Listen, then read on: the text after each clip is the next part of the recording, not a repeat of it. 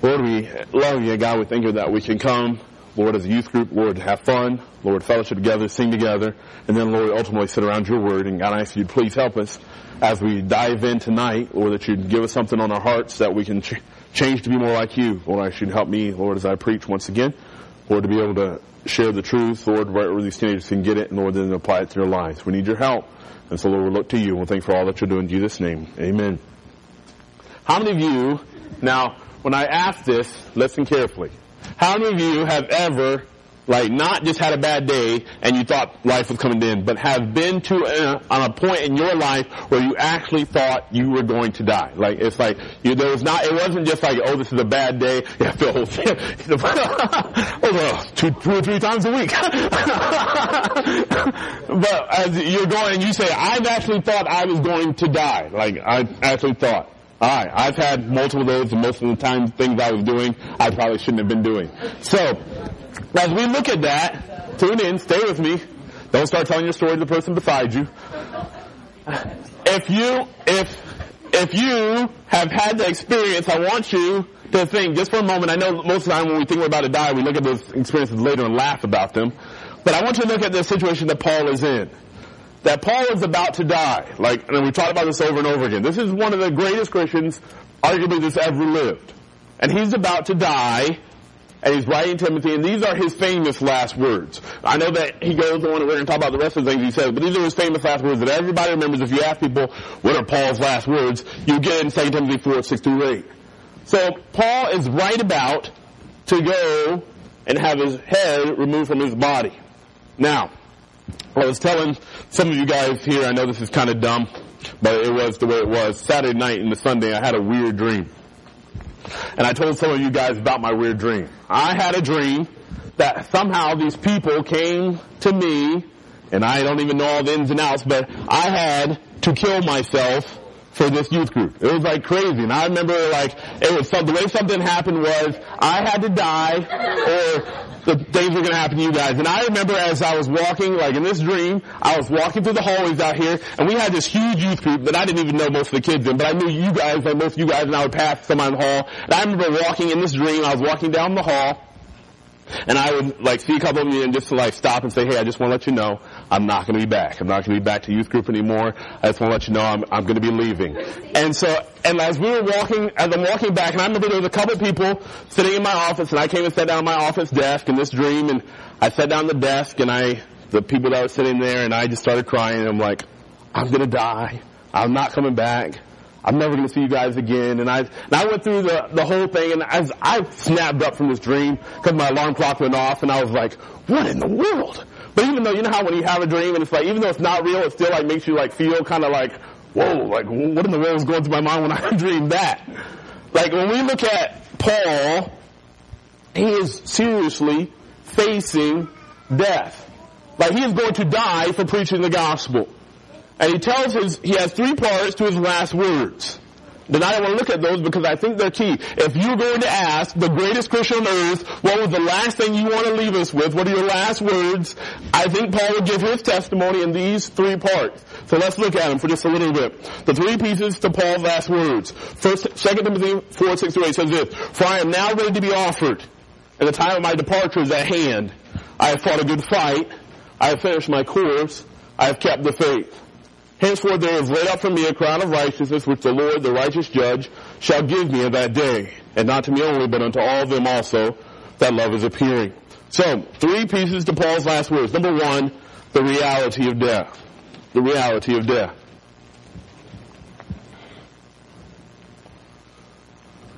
Verse number 6, for I am now ready to be offered, and the time of my departure is at hand. The word offered means to devote one's life or blood as a sacrifice. For I am now ready to be offered.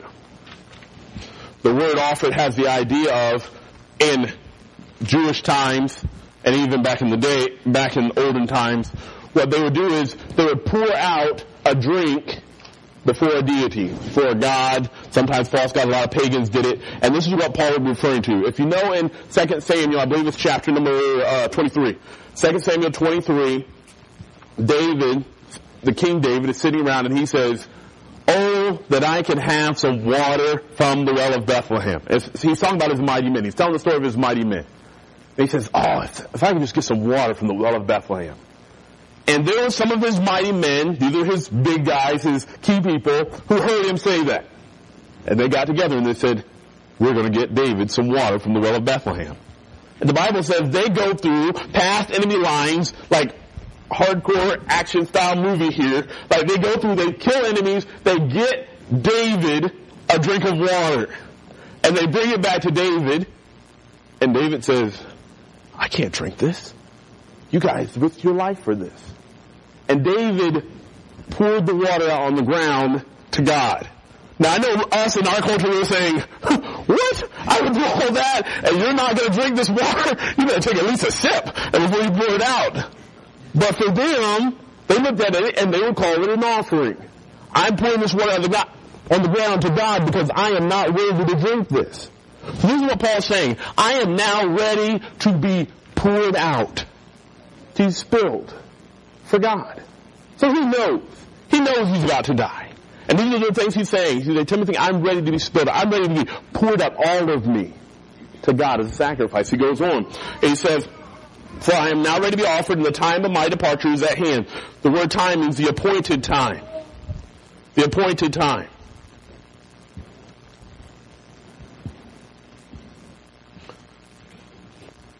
The word has the same idea. If you look through it and see how it's used throughout the New Testament, you see that it has the same idea as if you were going to get on the airplane and your ticket said you had to be there because the airplane is going to leave, so you need to be there at a certain time. This is what Paul's saying. I am ready to be offered, and the time. I have a time in my life that is going to end. He's saying the time appointed has come. And he goes on. He says, the time part is at hand. I'm going further this point. Paul was aware that his death was near, but he was prepared for it. Paul was aware that his death was near, but he was prepared for it. Now let me ask you this, as we look at it, and we're not trying to get like all dark and sad here tonight, but I am going to ask you, are you prepared to die? Are you prepared? Like when we talk about soul winning all the time. Well, you ask are you 100% sure if you were to die today, would you go to heaven? And I'm not even asking that. I'm asking right now, maybe you don't know Jesus Christ as your Savior. And right now, if I asked you the question, if you were to die right now, would you go to heaven or hell? And you would say, I have no idea. You got to be ready to die. Like, we have to be prepared. But let me ask you this. If you are saved, are you ready to die? If right now you know Jesus Christ is your personal Savior, and you know that if right now on your way home, you drove and maybe you got in a car accident, and I hope that doesn't happen. But that happens, and you have to go stand before God. Are you ready? Are you ready to die? Do you know, as the song would say, there's nothing between my soul and my Savior? See, this is Paul. Like, arguably, like I said, one of the greatest Christians ever lived. He says, I am ready to be offered. I'm ready. I'm ready to be poured out before God. And the time of my departure is at hand. The time, hey, I'm ready to get on the plane, so to speak. I know the time is coming that I'm going to have to check my card and I'm going out of here. And I'm ready. I'm ready to go. Could we say that? Can I say that? I mean, I'm not going to say I want to. Man, I would love to see my kids grow up. I would love to see me and my wife get old together one day and be that weird couple that still holds hands and they're like 92 years old and like all bent over. I would like to be that someday. But you know what? I also need to be prepared to meet Christ. And Paul here says with confidence, not arrogantly, hey, I'm ready to be poured out. My life, I'm ready to just give it all. I'm ready to die. The time of my departure is at hand. He goes on in verse number 2. So we have the reality of death in James 4:14 through 15. You can read through it. And number 2, the reason for his desire. So he says, I'm ready. I understand the death is a reality. I'm ready. So why is the reason for his desire to go to heaven? The first blank there. I have fought a good fight. Fought a good fight means generally, if you look it up, it says to endeavor to accomplish something. To endeavor to accomplish something. I have fought a good fight. Let me ask you, if you did die today, not that I want anybody to, But what would your life have accomplished? What have you accomplished? You say, Pastor Burden, I'm only 13, 14, 15, 16 years old. I'm only whatever age you are.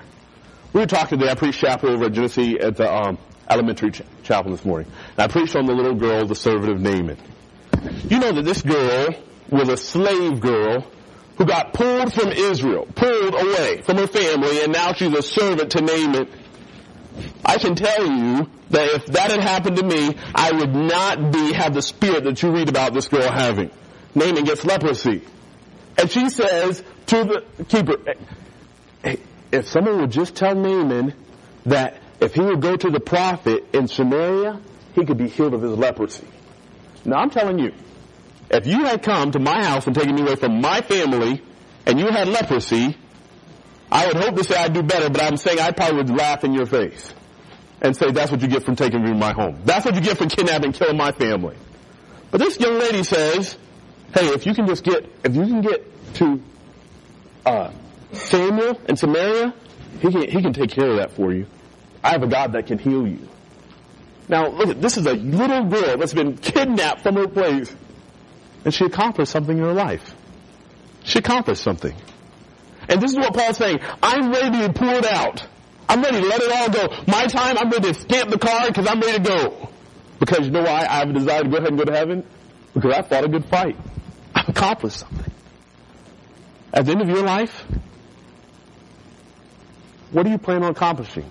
We joke around as friends and say, hey, what do you desire to be as an adult? What do you desire to do for God for your life?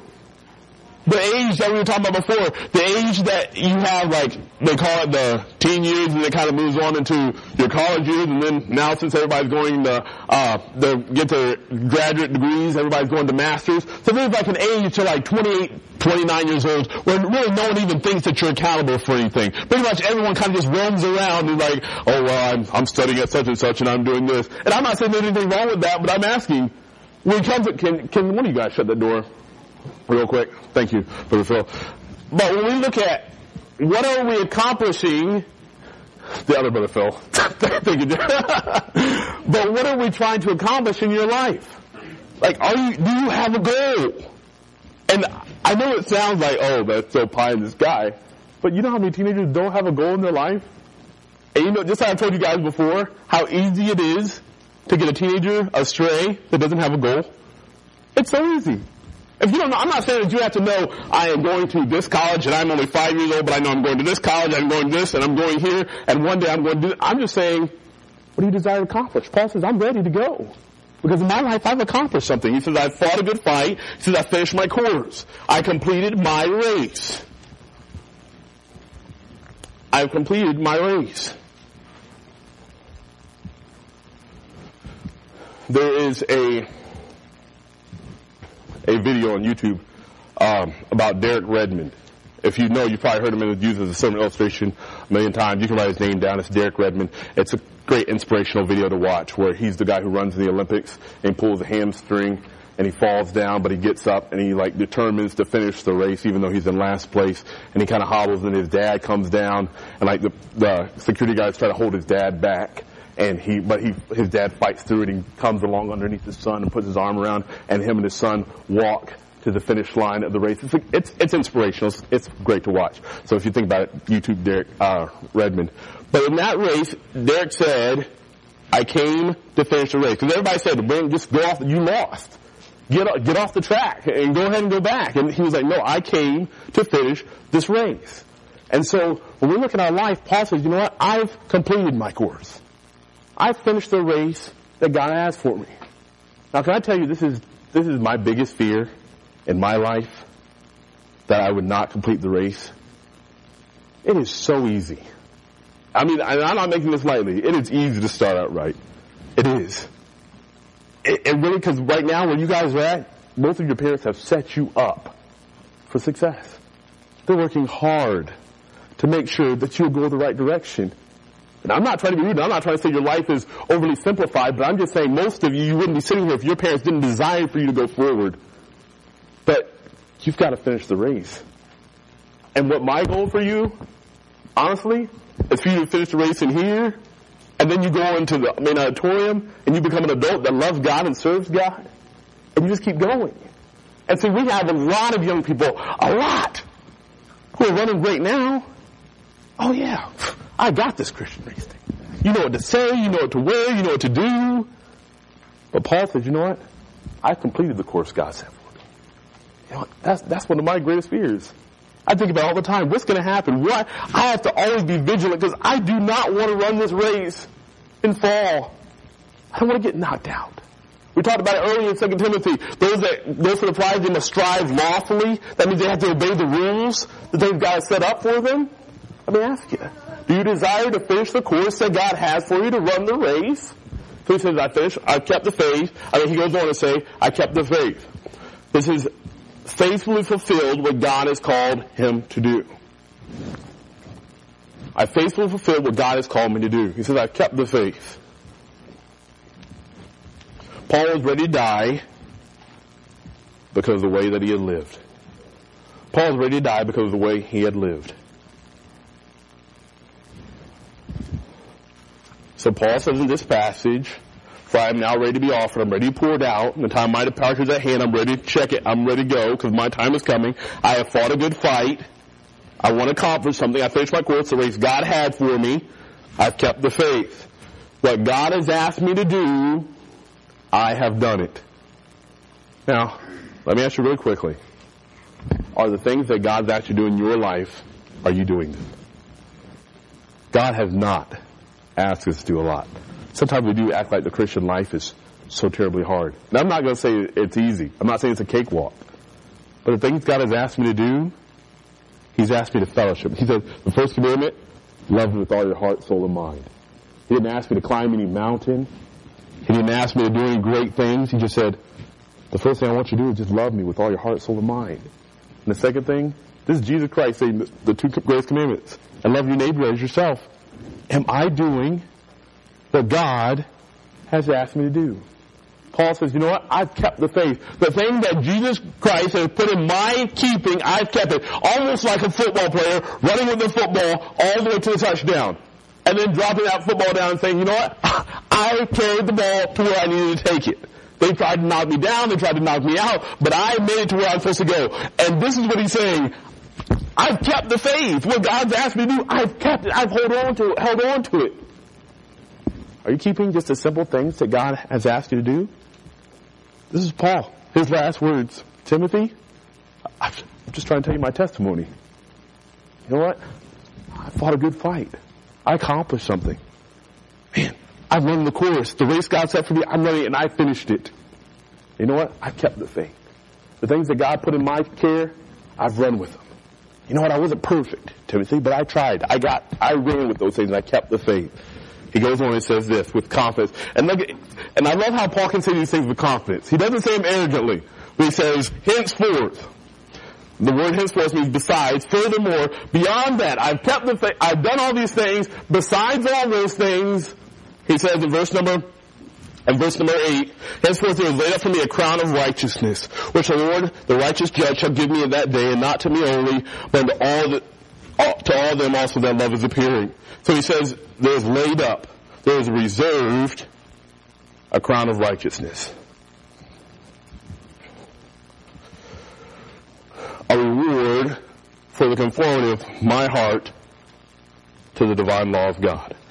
For me keeping that faith, Paul says there's a reward laid up for me. Now, I'm going to finish the last point in just a second, but I want you to picture something for me really quick. So I want you to tune in. Now, picture Paul. Paul says with confidence, I don't believe he was trying to be arrogant, but he said, you know, I've done what God's asked me to do. It says, henceforth, furthermore, besides all that, there is a crown of righteousness waiting for me, who the Lord, the righteous judge, shall give me. Now, this is what, I want to erase one thing real quick. Whenever we see crowns in the Bible, if you Google the word crown of righteousness, you're going to get a lot of crowns that look like kingly crowns. This is not a kingly crown.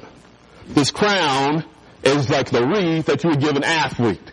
So you can picture like in the Roman games when they had those wreaths that they would do, they would put them on their head. This is the crown. I know that sometimes we start singing crowns and we start singing this royal, like jewels all over it. And I don't know what they are in heaven, but I'm just telling you the context says it's like a crown for a winner.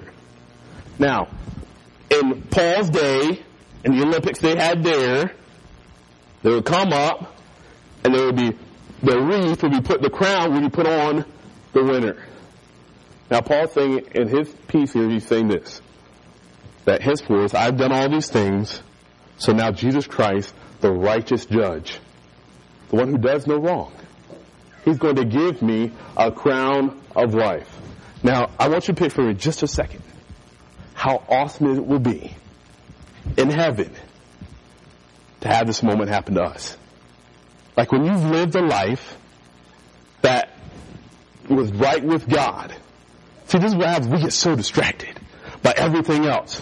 We get so distracted by the things of the world. Oh man, I've got to do this, or I've got to have these, I've got to go hang out here, I've got to do this. And we get so distracted that we miss the most awesome thing that Paul paints a picture for us for. He says that I've got a crown that the Lord, the righteous judge, will give me. And not to me only, but to everyone that loves his appearing. So Paul says, I'm confidently going to heaven because of what I've tried to do for the Lord, the life I've tried to live. And I'm going to stand before Jesus Christ one day, and he's going to put a crown on my head. I don't know if that's awesome to you guys, but it is awesome to me. To think that you will go before God Almighty because you've lived a life, not because you were perfect, not because you never did anything wrong, but because you tried to fight the fight. You kept the faith. What God entrusted to you, you kept it and you did it. And then think about one day going to heaven and Jesus Christ standing up and saying, well done. I'm putting a crown on your head. Can I tell you? That blows away any little worldly thing that we think we're missing out on because we're trying to live for Christ. But Pastor Berg, it looks so good right now. And it does. I get distracted by the same things. But Paul made it because he said this, as he was running the race, hey, I finished the course, got some more, because I'm picturing the day when I can stand up and Jesus Christ himself stands up and says, good job, Paul. Good job. Can I tell you? That blows away anything television has to offer me. That blows away any music that I think I can listen to because I think it's great. That blows away any attitude that I have of bitterness that I think I can't forgive that person. No, because if I keep the things that God's entrusted to me, I can picture, because Paul says, hey, it's not just for me. It's for everyone that loves his appearing. That you can have this crown. It goes on, it says, and I put on the back of your handout, and I want you to read it later, in 2 Peter, chapter number 5. You don't have to do it now, but I want you to read it later. It just goes on to the depth of saying that when we love, how do we love his appearing? He said we can get the crown, it's because we love his appearing. How do we love his appearing? Well, we cannot wait to see Jesus. It's just as simple. Like, we make these deep things, but it's just simple. I cannot wait to see Christ. Now, if right now, I know that Shilo's small, and so it does not take a big, exciting thing to make her so excited. But I can come home and I can say, Shiloh, if you do well today and Mom tells me you do well, we're going to play some Mario Party on the Wii when I get home. Now, you guys say, whoa, that's dumb. But I will say, and we did it the other day, I said, hey, when I get home, if you do well today, we're going to play Mario Party. Me, you, and Mom are going to play Mario Party on the Wii. You know what? When I walk through the door, Shiloh's going to run up. And she's going to say, Dad, I was good today. Ask Mommy, I was good today. And she's going to be so excited. Why? Because she looks forward to my appearing. I did what I was supposed to do. So then you said, if I did what I was supposed to do, we're going to go play Mario Party, right? Dad, what time are we going to play Mario Party, Dad? Well, after dinner. Oh, well, let's eat dinner right now, Dad. Are we going to eat dinner? When are we going to eat dinner? Because we're going to go play Mario Party. But you know what? This is how we receive our crown. You know what? I fought a good fight. I've kept the faith. What God entrusted me, I'm doing. So that one day, when I stand before Jesus Christ, I'm not saying this in any irreverent way, but I'm just saying, I get to heaven and I'm like, oh, I'm so excited. Like, Jesus Christ is going to give me the crown. That he promised me because I did what I'm from, not because I'm perfect, not because I did all these great things, but he said he's going to give me a crown. And, oh, Jesus, when do I get the crown? Like, I tried. I did my best. I did what you'd asked me to do. I kept the faith. And then one day walk up. And Jesus says, hey, Aaron, you're next. Come here. Good job. Can I tell you, that would blow everything else in the world. It didn't matter what I missed out on. It doesn't matter what my life was. Well, I didn't get the nicest house. I didn't get the nicest car. No. I got to stand before God himself. And he said, good job. He put a crown on my head. And this is what Paul's saying to Timothy. Hey, I want you to continue. Well, we've been talking about the whole book of 2 Timothy.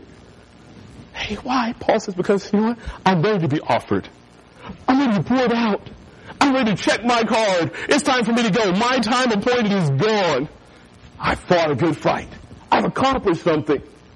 Oh man, I've run the race. I've run the race that God had for me, and I've kept the faith. I haven't let anything go. And see, henceforth, besides all those things doing it right, there is a crown of righteousness waiting for me, and not for me only, Timothy. Not for me only, Timothy, but for everybody who loves his appearing. Man, those are Paul's last words. Paul's just like, you know what? I'm about to die, but I'm excited. Paul is looking at the fact, now I do not know what it would be like to go before someone and the feeling that you would feel to get down on your knees and put your head on the chopping block and to know that someone's going to swing a sharp object at your head and you're not going to make it. Like, I don't know what that would feel like. I don't know what would go through your heart. I don't know. But Paul's writing to Timothy and saying, you know what? I'm ready. I'm ready. I'm ready to be offered. Pour me out. Because what I've been waiting for the whole time, I'm going to get right now. Henceforth is laid up for me a crown of righteousness. So what are we striving for, guys? There's a lot of stuff that can distract us. Well, Pastor Brendan, this is so cool, this is so great, this is so this. Can I tell you the best thing in the whole world that you will never, ever, this will never compare? Is that when you stand before Jesus Christ one day, and Jesus Christ calls your name because you did what you were supposed to, it says, good job, here's your crown of righteousness. Let's pray. Heavenly Father, God, I ask you to please help me. God, to strive for what you'd have me to strive for. God, to keep the faith that you called to me. And God, we thank you so much for the Apostle Paul. I thank you so much for this letter to Timothy and 2 Timothy. Lord, as we study it, Lord, all the help it's been to me. And God, as I strive to be what you want me to be, God, I look for the day, Lord, that I could finish the course you've set for me, Lord, and you would say, well done, and you'd give me a crown. And God, I pray that you would burn it into these teenagers' hearts. Lord, the importance, Lord, just the amazingness of how it will be when you call our name. And Lord, because we've done what you've asked us to do, we've kept that faith. Lord, help us. Lord, there's a lot of things that distract us. God, there are a lot of things that look so much more appealing, but God, I ask you to help us to see the reality of it all. Lord, you've called us to live for you. Lord, be with us this night. Lord, as we go home, Lord, those who are going on the trip tomorrow, that you give them safety. Lord, we'll just thank you for all that you do in our lives. In Jesus' name, amen.